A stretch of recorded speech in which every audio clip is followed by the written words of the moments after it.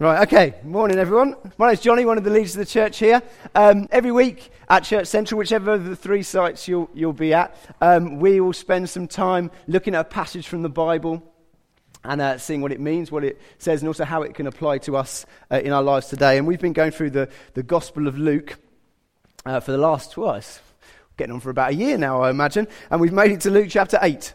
So if you've got a Bible, we're going to be in Luke chapter 8, verses 40 to 56 today, and we'll crack on and just get straight into it, and then we'll see how God's word can affect us today. That's the plan. So I'm reading from the New Living Translation, and this is what it says. On the other side of the lake, the crowds welcomed Jesus because they had been waiting for him. Then a man named Jairus, a leader of the local synagogue, came and fell at Jesus' feet, pleading with him to come home with him. His only daughter, who was about 12 years old, was dying. As Jesus went with him, he was surrounded by the crowds. A woman in the crowd had suffered for 12 years with constant bleeding, and she could find no cure. Coming up behind Jesus, she touched the fringe of his robe. Immediately, the bleeding stopped. "Who touched me?" Jesus asked. Everyone denied it, and Peter said, "Master, this whole crowd is pressing up against you." But Jesus said, "Someone deliberately touched me, for I felt healing power go out from me." When the woman realized that she could not stay hidden, she began to tremble and fell to her knees in front of him. The whole crowd heard her explain why she had touched him and that she had been immediately healed.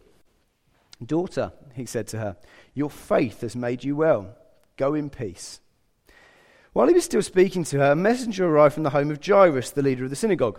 He told him, "Your daughter is dead. There's no use troubling the teacher now." But when Jesus heard what had happened, he said to Jairus, "Don't be afraid. Just have faith, and she will be healed." When they arrived at the house, Jesus wouldn't let anyone go in with him except Peter, John, James, and the little girl's father and mother. The house was filled with people weeping and wailing, but he said, "Stop the weeping. She isn't dead, she's only asleep." But the crowd laughed at him because they all knew she had died. Then Jesus took her by the hand and said in a loud voice, "My child, get up." And at that moment, her life returned and she immediately stood up. Then Jesus told them to give her something to eat. Her parents were overwhelmed, but Jesus insisted that they not tell anyone what had happened. Okay. In this passage, we see two themes cropping up that I'm sure if you've been to almost any of the sermons we've preached on Luke or are familiar at all with the Gospels, that you will know about already. And those two themes are these. Jesus' power seems to come through reasonably strongly in this passage, and also people's faith.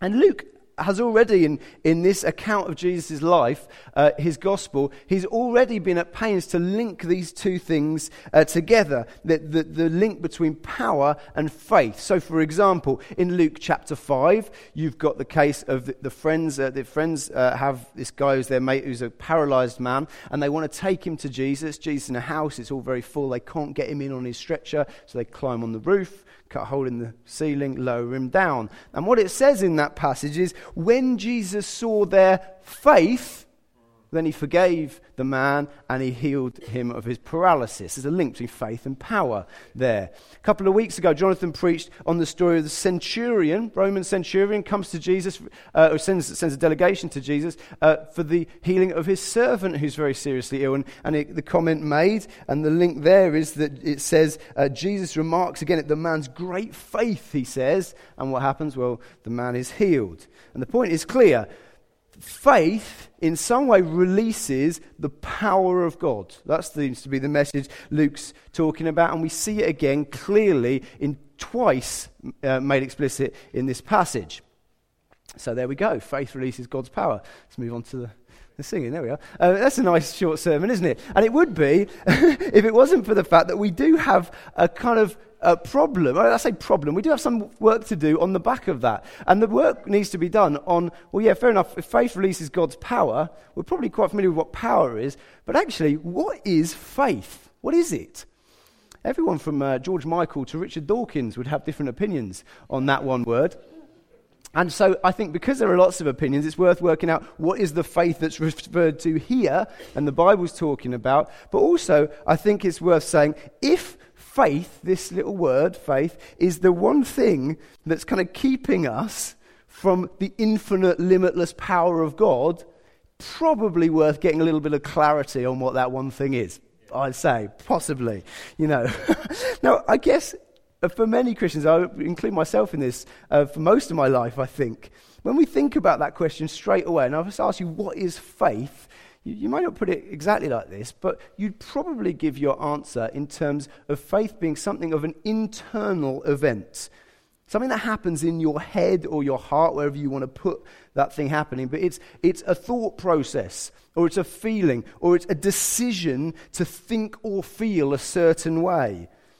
And it happens inside you, and it could lead to action, or it could lead to speaking. But it doesn't have to, because faith itself is an internal thing. It's a decision. Does that make sense? Nod at me. We understand that. I'm not saying whether you agree with that. It's something that happens inside us. And so maybe this is a case for some of us might have happened. You might have been praying for someone who was ill before, and you put your hand on them, and you pray in your best prayers, and you look up, and they're just as ill as they were before. And verses, you're not getting anywhere, basically. And verses like, say, Matthew 17:20 might crop up into your head in some form, where Jesus says, if you have faith as small as a mustard seed, you can say to this mountain, move from here to there, and it will move. Mountains moving, Eleanor. We talked about that earlier, didn't we? So, and you might be doing this. Obviously, I've never done this, but you might have done. You're praying, you're screwing up your face and thinking, can I inflate my faith to that magic level of the mustard seed? Like if I can do that, anything's possible. Please, just praying a bit louder and kind of maybe put your hand on a bit more forcefully. I want to get to mustard seed. Where am I at the moment? It must be like dust mite or something. And then you might do something like, well, wait a minute. If mustard seed moves a mountain, all I want is to get rid of this cold. That must be smaller than mustard seed. I must be there. And it's like we're willing this internal force to grow as we're doing it. I mean, I would have been guilty, I think, at times of treating faith like this sort of telepathic power, that if I concentrate more, my faith will magically grow to magic mustard seed size, and then everything's kicking off. Mountains, cars flying about, it'd be like an X-Man, it'd be great. Now, we'd all agree, I'm sure, that's not what faith is. But then the question becomes, what is it then?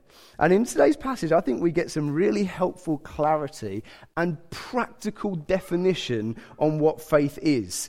And as we'll see, faith definitely involves internal processes, thoughts, decisions, even feelings. However, it also involves action. It involves radical action that demonstrates and embodies that faith. And actually, in many ways, sometimes when you say, what is the faith, as we'll see in this story, well, the faith that Jesus comments on is not one or the other. It's actually a combination of the two. And I want to stir you today, or each of you, wherever you're at, to that sort of faith, in expectation that it's that sort of faith that releases the power of God for the two people in this story, and also for us today. So, before we run on to faith, because that's the topic, I do want to linger to we really get into this for a moment on this power thing. Because I said a minute ago, we all know what God's power is, don't we? And for most of us, we'd be familiar. If you're a Christian, if you've been around church for a while, you think God's powerful, yep, got that one, he can do anything, fantastic. Well, let's linger on that for a second, because those statements there, that's big stuff. He can do anything. What does that mean? I want to linger there, because Luke seems to linger there and bring our attention on this in the context of what's happening. Let's think a bit wider than the passage. If you've got a Bible, you can flick back. Otherwise, you're going to have to trust me on this one. But if we go back about 20 verses, what's been happening before these two healings? Well, 20 verses before, Jesus is on a boat in the middle of a lake, and the storm is so bad that experienced fishermen are fearing for their lives. Okay? What does Jesus do? Well, Jesus calms the entire storm with just speaking. Jesus has control over nature. That's the point of that story. Moving on to the next thing that happens. Jesus meets a man who is so oppressed by evil forces that everyone's terrified of him and has chained this man up. I mean, you wonder what this guy was getting up to here, but he's been chained up by people who are so terrified of what these evil forces are doing to and through this man. What does Jesus do? Well, Jesus comes to him and he completely frees him. Completely. It's funny that people are scared in the story originally. They're more scared at the end when they see what Jesus has done to him. There's a bigger power at work in Jesus coming across this man. So he frees him. Then we get onto this passage, and you've got this woman who it says that she could find no cure for her condition. In Mark's Gospel, in Matthew, Mark, and Luke, three of the accounts of Jesus, we see this story. And in Mark's Gospel, it comments that she'd been to all sorts of doctors and she'd wasted all her money on them, but they hadn't done anything. She'd found no cure. She comes to Jesus, just a touch on the back of his jacket, and she's immediately healed. Immediately. And then finally, you've got this girl who's died. And even in the light of all that's been said, yeah, he's good with storms, he's pretty good with demons, he's all right with healing, but look, Jairus, she's dead. Don't bother the teacher anymore. This bird has flown. What does Jesus do? He physically raises her from the dead.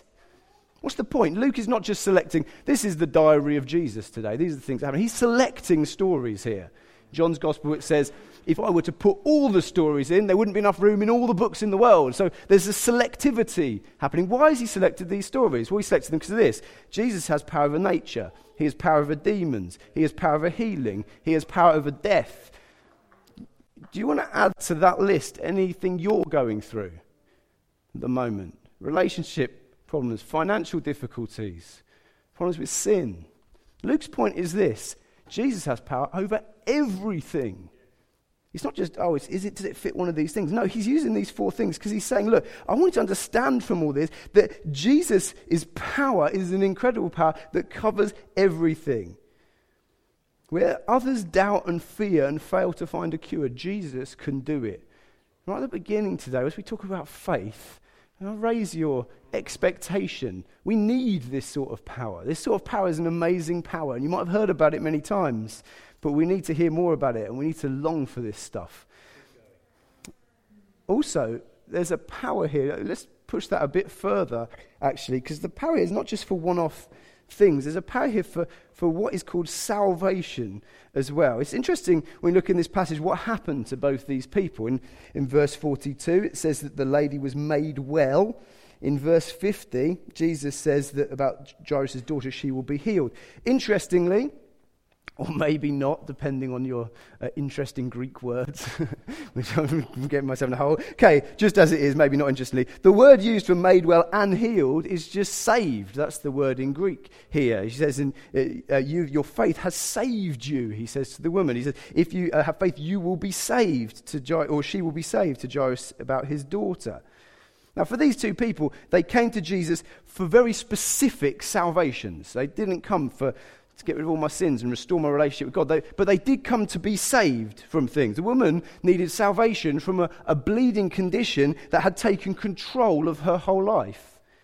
That Jairus needed his daughter literally to be saved from death.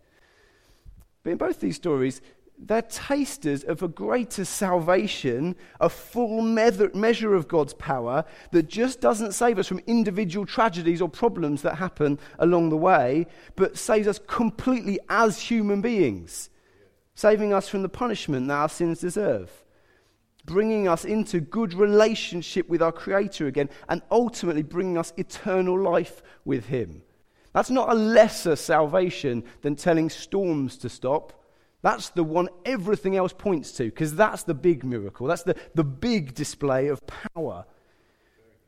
And Jesus has the power to heal the woman of her condition. But notice what he says at the end. He can also say to her, your faith has healed you. Your faith made you well. Go in peace. There's a peace in the soul that Jesus can give that goes beyond even the working of incredible miracles like this. But it gets rid of our guilt, our shame, our fear, and our failure. Now, that wasn't clear to these guys here. They didn't see the whole story. They kind of entered the story halfway through. But years later, I'm sure they would have still been around to see it, and I'm sure they would have put the dots together. That's where this was going. When they saw Jesus dying and rising again, and as he did it, paying the punishment that we deserve for our sins. We talked about this a few weeks ago, defeating the power of sin. That's a big power right there. And then coming back from the dead, crushing death. He did it. He did it in history. That's the power Jesus has to offer. That's the power in this story. It's a power for miraculous intervention in moments of your life, yes, but it's also power to deal with the deep fundamental issues that hold you back and define you in your life as well. This is a big deal. That's what I want to make clear to you today. This is not just something, power. That's okay. If you're a Christian, this is relevant for you. If you're a Christian, you've already known a measure of his power in your life. But there's more power for you, as we'll go on to see. We need that power. That's not an optional extra. But if you're not a Christian, this is very relevant to you too. If you've never known Jesus' power in your life, I want to tell you there's a power outside of yourself from God for you. And so the question, hopefully now we're all there. Yes, tell me more. How do we receive this power then? How do we get it? Well, I kind of let this one go a little bit earlier, so there's no surprise here. Faith seems to be key in this story, and these stories give us a real help on what that phrase means. So let's go through them each one by one. Start with the woman who had the problem with bleeding. In verse 42, this link again with faith is made clear. I've referred to the verse already. Jesus says this, the end of his interaction with the woman, "Daughter," he said to her, "your faith has made you well. Go in peace." So what happens is Jesus, the end of the story, he looks at all he's seen over the last kind of few minutes, however long it's been, and he sees this thing called faith in her. He's visible. And then he says, that's the thing that has made you well, that has healed you, has saved you in the word he used. So what faith does he see? What does he actually see? What is the faith that Jesus sees? Well, let's break it down. 3 things. First thing he sees is it's faith in a person. That's what it is. Faith in a person. A specific person. It's faith in the person of Jesus. Biblical faith is not just believing. I'm saying this a lot at the moment because I'm hearing this a lot from misunderstanding from all over the place. And you might come with a misunderstanding today that we're talking about kind of Disney faith or fairy tale faith. If I believe something enough, I can will it into action. That is not biblical faith. Faith in the Bible is not a miraculous, mysterious power like the telepathic power I talked about before. No, faith in the Bible is faith in Jesus. It's in a person. If we strip that word of its kind of religious connotations, probably the most helpful phrase I can think of for that word is trusting Jesus. That's what faith is. It's trusting Jesus. So faith, firstly, the faith he sees in this woman is it's faith in him, in a person. She's not going looking for any old crowd and any old person fighting through. If I can touch anything, I'll be healed. If I can touch that lucky heather, I'll get there. There's a crowd around it. No, it's faith in a person, faith in Jesus, first thing. Second thing is this. It's faith in that person, but it's faith for something specific from that person. Now, what I mean by that is this. If I say I trust somebody, that might sound like a blanket statement to you, if I trust them in every situation ever. It's not. I've actually got restrictions on what I'm saying. So I can tell you, honestly, I trust my wife Gemma, and she's in the kids' work, so I can say anything from this point. But I trust her. Now, you might think, well, that means you trust her in every situation. No, I do not trust her in every situation. I do not trust my wife to fly a plane that I'm sitting in. I wouldn't trust her to do that. I would not trust my wife to be a reliable goalkeeper in my power league team. I wouldn't trust her for that either. No, my statement of trust is in specific things. I trust her for specific things. I trust her that she would be faithful to me in our marriage. I trust her that she'll stick by me through thick and thin. That's what I mean with that statement. And this is the kind of trust that this lady would have had in Jesus. Like we said, she wouldn't have trusted him, I'm sure, fully for salvation from all her sins. There's shades of that in the passage. She wouldn't have understood that. What's she coming to him for? Well, she's coming to him, I trust him to heal my bleeding. That's what I trust him for. Mark 5, 27, 28, slightly different angle on the story, gives an insight into her mind. It says this, same story. She had heard about Jesus, so she came up behind him through the crowd and touched his robe. For she thought to herself, if I can just touch his robe, I will be healed. She had faith in Jesus for her healing. She had faith that he could meet her need, that he could save her from that condition where everyone else had failed. In a sense, you could start this woman's faith as she had faith in Jesus as her Saviour. I don't mean Saviour in the sense we would know in the fullness of Saviour, but she had faith in him to save her from a difficulty, to rescue her from what she saw as her most pressing problem. So her faith, the faith Jesus saw was faith in him to save her, to rescue her from her biggest need at that time. And thirdly, and it might go without saying, but it needs to be said, what faith did he see? Well, he saw a faith that could be seen. That's the third thing we can see about the faith. Now, I guess in the story you could So, well, he's Jesus. He can see inside people's heads, and so he could have looked in her head and seen the cogs going, and they click with what the cogs work for faith in your head. Now, that's possible. Jesus can see inside our heads, and he does that a number of times. However, I think in the context of the passage, it seems a little more likely that he's talking about things on a much more human level than this. When he says, your faith has healed you, your faith has saved you, I think everyone in the crowd wouldn't have gone, what faith? Jesus, he can see into people's minds. Now, they would have all gone, yep, you're right, she has faith. This woman has faith. Why would they have seen that? Well, they saw it in action. They saw her fighting her way through the crowd to come to Jesus. I mean, let's think about what she actually managed to do. As Peter points out, there was a crowd pressing around Jesus, all around him, pressing in. They're all keen on getting a bit of Jesus. They want to talk to him, they want to give him their problems. They just want to be seen to be near this celebrity figure who's wandering through Judea. She's got to get through that crowd to touch him. This isn't a kind of walk by and just tap him on the robe. There's effort required here.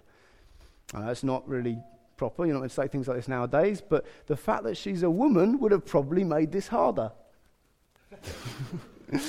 Because the average woman is weaker than the average man. I'm all right here. I'm not going to get... No, good. I'm going to keep going with this. Now, fair enough. She could have been a sort of Rebecca Adlington or a Fatima Whitbread and just been like bang, bang, bang. It could have happened. Could have been a Miranda Hart and just leant over and touched him on the robe. But probably the fact she's a woman here would have made this more effort is required to get through this crowd to see Jesus. This is not an easy thing for her to do. Pressing in to touch Jesus is going to require a serious effort. And that's when Jesus says, your faith has healed you. I'd assume the crowd would go, yeah, she's pushed through right here to get close to Jesus here. That was her faith. It was her faith that Jesus is commenting on. Yes, it's a mental decision to trust Jesus to save her, but it's demonstrated by the fact she pressed through the crowd at great effort to herself to touch him. That's the faith that saved her. That's the faith that made her well. Let's break this down very, very quickly. I want to just push this one a little further. Let's imagine one of those elements of the faith was lacking. I'll ask, would she have been healed? Let's imagine she stood on the sidelines and Jesus comes by and she said in her head, I believe that man has the power to heal my sickness. Would she have been healed? No, she wouldn't have been healed. She's waiting on the side. It seems in the story that wouldn't have happened. Let's put it the other way around. Let's imagine that she just touched Jesus, but she didn't have faith. She didn't trust him for that. He's the one who can do it. He's the one who has the power. Would she have been healed? No, she wouldn't have been healed. Loads of people were touching Jesus. Power wasn't going out of Jesus left, right, and centre. No, he noticed because someone came to him. Well, they trusted him, they believed in him, and they fought through and touched him. It's two things as flip sides of the same coin here. Now, at this point, I need to say this. I'm not saying, and I think if your mind might be going this way anyway, does that mean then that our pressing in our works, our effort is what saves us? Is that what really gets Jesus on our side and to give us his power? I'll be clear. No, that is not the case. Our efforts do not save us. We're saved by God's grace, his grace to us.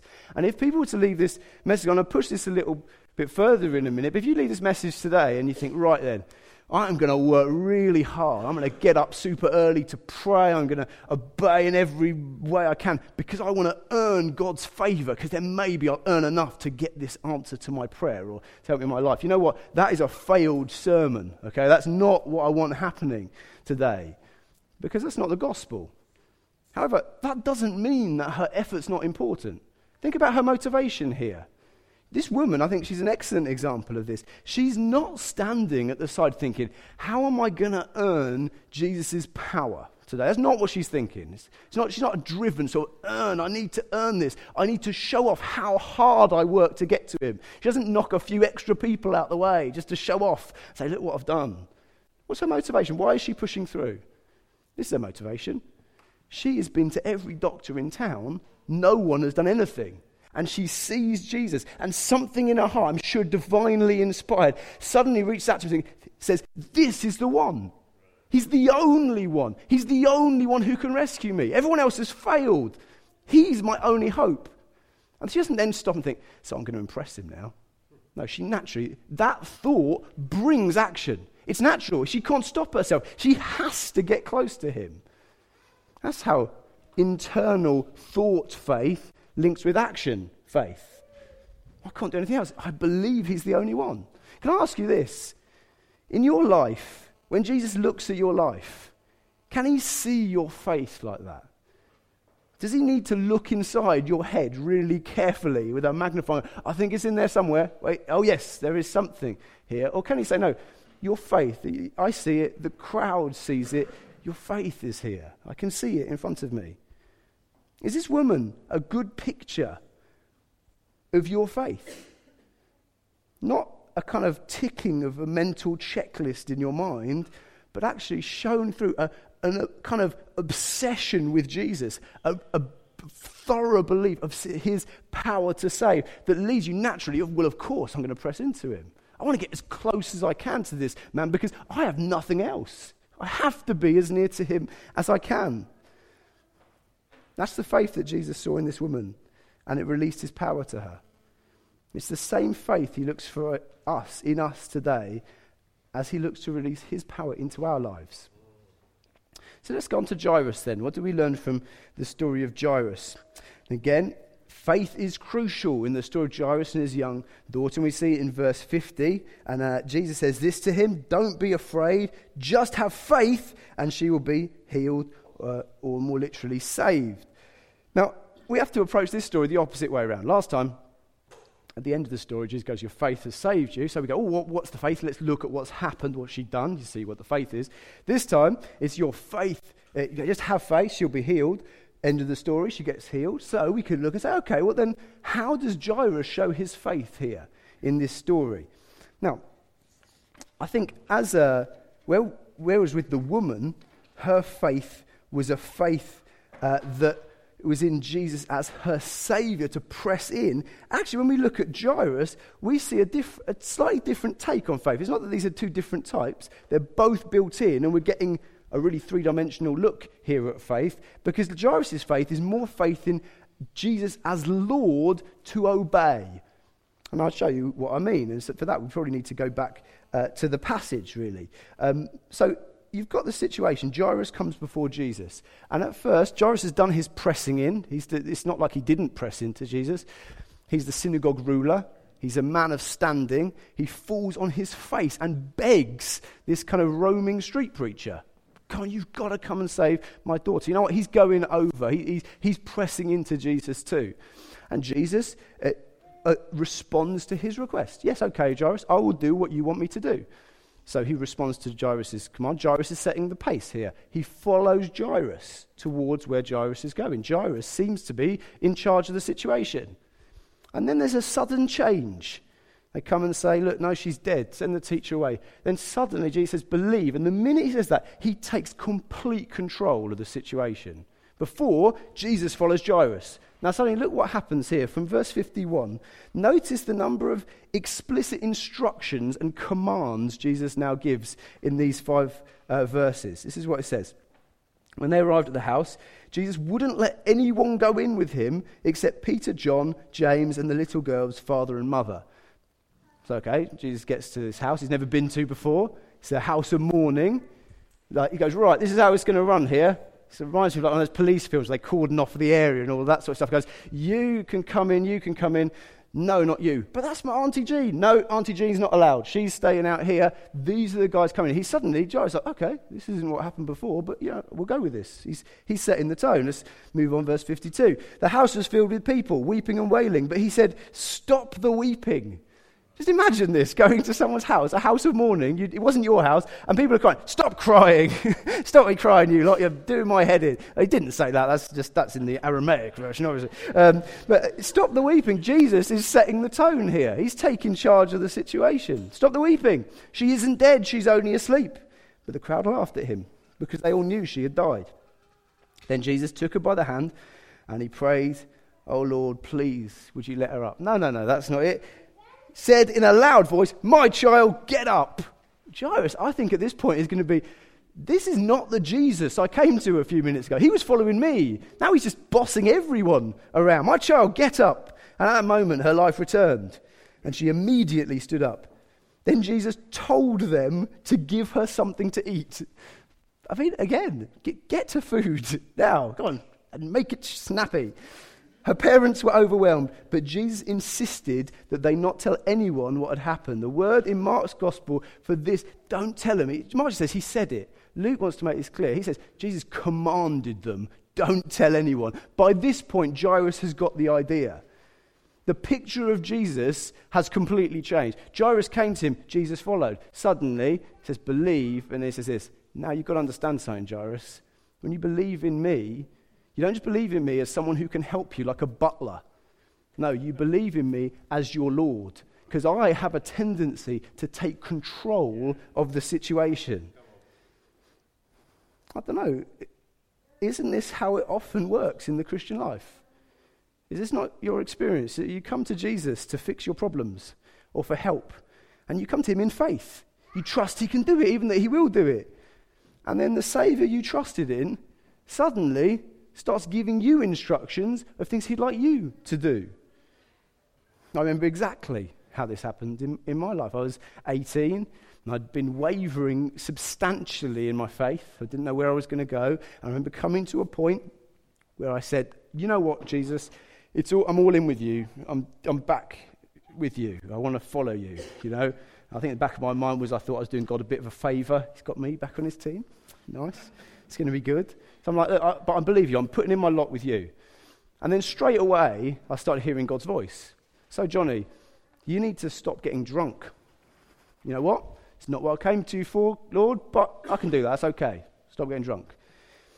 And actually, we dealt with that now. The music you listen to, you know what? It's got a grip on you that you need to do something about. That record needs to be got rid of. Oh, you mean sold? No, not sold. Smash it. God, that cost me a lot of money. That's a good record. Smash it. Vinyl's really good for smashing, by the way. You find little bits of it for months afterwards all over your room. So, well, a bit of vinyl. Actually, it's really sharp as well. So kids around, don't do that. Probably incinerator or something. Got rid of the records. No, that's fine. Can do that. Next thing, God's saying, you know that girl you've got your eye on at the moment, Johnny? You are aware, aren't you, that she's not following me. She doesn't love me. You don't make a move there. What? I came to you to help me out, God. I ain't coming for this. All right, then. Oh, and while you're at it, you know, take every opportunity that you can to share the good news with people. You know what? My experience would be that you can't take Jesus on your terms. You take him on his terms or you don't take him. Now, I don't know what people's experience would be or your experience at the moment. You might be thinking, that's a little bit bossy. You know what, Johnny? That's not the Jesus I know.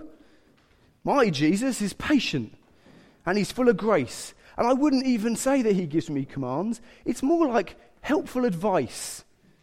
And actually, he'll still be with me, whatever I choose to do, because you know what? Jesus is my friend.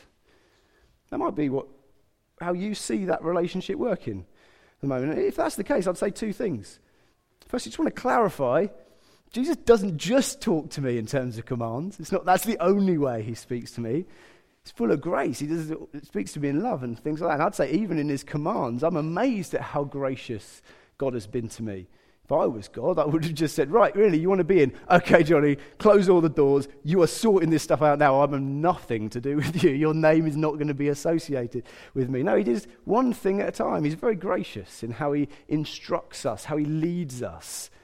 I'm not, if I'm painting Jesus as some sort of cold dictator, scrub that. That's not what I mean. He doesn't just relate to me in commands, and his commands are gracious. They're loving. However, at the same time, I'd want to challenge you. And Jesus did talk about us being his friends. He used that image a couple of times as a part of us understanding this mysterious fact of how we can relate to an eternal God. He did use that image, and it's one facet of it. However, it doesn't say in Romans 10 that if you confess with your mouth Jesus is your mate, you will be saved. It's not what it says. It says you confess and believe that Jesus is Lord. That's the Jesus there is. He's our Lord. He's our master. He's our owner. You comfortable with that? Come to Jesus, believe in you. He owns you. He purchased us with his blood. He's our God. He has strong opinions on things he wants us to do and things he doesn't want us to do. Partly out of a concern for our well-being, partly out of a concern for the well-being of others around us, mostly out of a concern for his wonderful glory. Believing in Jesus involves obeying Jesus. Now, I'm not saying these two stories present us with two different types of faith. You can choose. Either believe in Jesus as Saviour and press into him, or believe in Jesus as Lord and obey him. You take your pick. I've imagined which one I'd go for those two. Now, Luke is layering a three-dimensional view of faith. What is faith? Well, actually, that's faith. What's the faith that receives Jesus' power? Well, the faith that receives Jesus' power, whether it's on the day you become a Christian or years later, well, it's faith in Jesus as our Saviour and our Lord. It's not just an event in our head, but it's necessarily outworks itself and flows out of actions in a pressing in on him. He's my only hope. Of course I'm going to run to him. And in obedience, because you're my Lord. Jairus is not here thinking, how many of these commands do I have to follow to get this kid saved, to get this kid healed? Come on. No, even at the end, no, of course I'm going to do it. Of course I won't tell anyone. Jesus, of course I'm going to give her some food because you're my Lord. You've won my heart. Of course, why not? Be a crazy... Jairus, why are you obeying him now? Why? He's done it. Don't just tell everyone, who cares? That would be a ridiculous question. He wouldn't have understood that question. Because actually, faith involves action. Faith in action. So how do we apply this then as we wrap up? Well, I think we can apply this in a number of ways. And firstly, I'd want to apply, if you're not a Christian here, if you've never known Jesus' power in your life, I want to talk to you for a couple of minutes, really, because it could be that you're thinking in your head, where you are in your mind, the mental tick list, you might be getting there. You might be almost there in that. You might think, well, okay, God exists, tick. Jesus died for my sins, tick. Jesus rose from the dead, tick. I think all of that stuff's fair enough. But actually, I don't feel anything. I don't feel any different. Don't feel God's interacting with me. I don't hear his voice. Don't feel his power. You know what? So I'm just going to wait. I'm going to wait until he makes the move now. Well, actually, I'd encourage you, if you believe it, act on it. Press in to find more about Jesus. Oh, that might require some effort. Might mean starting to read the Bible a bit more. I don't know, read it. No, well, actually, if you believe that stuff, why don't you find out what he's got to say? Often it comes alive as we do that, the Bible. Start praying to him more. Come and hassle your Christian friends, even the leaders at this church. Hassle us to kind of answer your questions. I'm not going to give you a specific thing, a place to come and talk to us, a team today. No, come and hassle me. I'll be talking to people at the end. You have to butt in. But you know what? If you believe that stuff, surely it's worth it. Press in to find more about Jesus. Maybe there are areas in your life that you know you're going to need to change if you become a Christian. Well, actually, maybe God's calling on you to take that step now. I'm going to change this. I'm going to do this. I believe this. I'm going with this. Because often what happens is that as you take those steps of faith, Jesus stands, and like he did that woman, he says, I've seen your faith. You know, your faith has saved you. There we go. Done it. He waited till the woman pushed through the crowd before his power went out to her. He healed Jairus' daughter only after Jairus had willingly come under his authority. Maybe he's waiting for you to act on what you believe in your head so he can say too, your faith has made you well. I encourage you to do that. Press in on him. If you're a Christian, which is the other category, so this will be the last thing I say if you're kept watching the clock, this is equally important for you, I'd say. Faith is not just how we become Christians. It's actually the method by which we live our entire lives as Christians. And it's how we continue to receive God's power in our lives on every day of that journey. Romans 1 says the righteous will live by faith. Faith isn't how you got in. Faith is how we live every day along the way. And it means continually holding fast to truths we believe. Yes, definitely. But it also involves continuing to live those things out. Not in some desire to impress God, but you know what? Because it's if we believe those things, that is what flows out of us. And the story gives us two very good pictures of what that could mean. Pressing in to get close to Jesus. There's effort involved. There's discipline that can be involved in building our relationship with God. It's important that we show those things. It's not, well, it could be legalism, that. Well, it could be legalism. If you're setting your alarm clock for 4 o'clock, you're thinking, right, I've done my 2 hours, God's going to be really happy with me today. That is legalism. However, setting your alarm clock at 4 o'clock, if you feel faith to do that, you know what, do it. Because we cannot push in too hard to the one who has the most power in the universe and who loves us the most. I can say that, but does my life live that out? Let's press into him. Let's be unashamed of that. And let's carefully and faithfully obey his commands to us. He's our Lord. He's our Master. He loves us. Why wouldn't we do that? Final thing I want to say, and this might be for some more than others, is there's a kind of permission I want to give today, which might sound really strange, but I feel there's a permission that God wants to give us to work hard for him. It's a funny thing, when you're at school, maybe this is a bloke thing, but at my school, there was this thing, if you tried too hard, that was really bad. Okay, you were called, it's an unimaginative name, but you were a try-hard. See what they did there? It's pretty good. And that was a bad thing. So you wanted to look blasé, you wanted to look laid back, that's how it is. It's exactly the same in the church, I find. Actually, don't push too hard. It's okay. We're particularly, I think, for blokes, we kind of want to be laid back, we want to be chilled out. We don't want to take things too seriously. You don't want to take yourself too seriously, do you? That's the ultimate crime. And somehow, I think often, and I've done this before, we use teaching about God's grace to bolster that sort of mentality. So that when everyone says, look, you should work hard for Jesus, we step back and we say, well, calm down. That's actually inappropriate. We don't want to be talking about effort. Actually, I want to give you permission today to work hard for Jesus. This is what the Apostle Paul said. Quote this one. I was going to put a big point at this, but I'm not going to. 1 Corinthians 15, verse 10. But by the grace of God, I am what I am. And his grace to me was not without effect. No, I worked harder than all of them. Yet not I, but the grace of God that was with me. I want to give you permission. If you feel the Holy Spirit saying, set your alarm clock a bit earlier, do it. It's a good thing to do.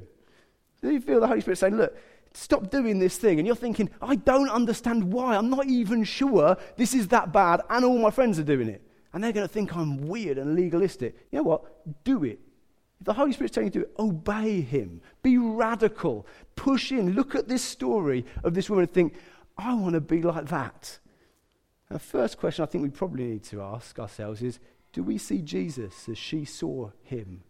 Is he the only one for you who can fix your problems and uphold your life? Is he the only foundation? If Jesus is removed, what do you have? If you're already going, this, I think you need to look at your faith. You need to look at Jesus again. Because this woman, there was nothing else.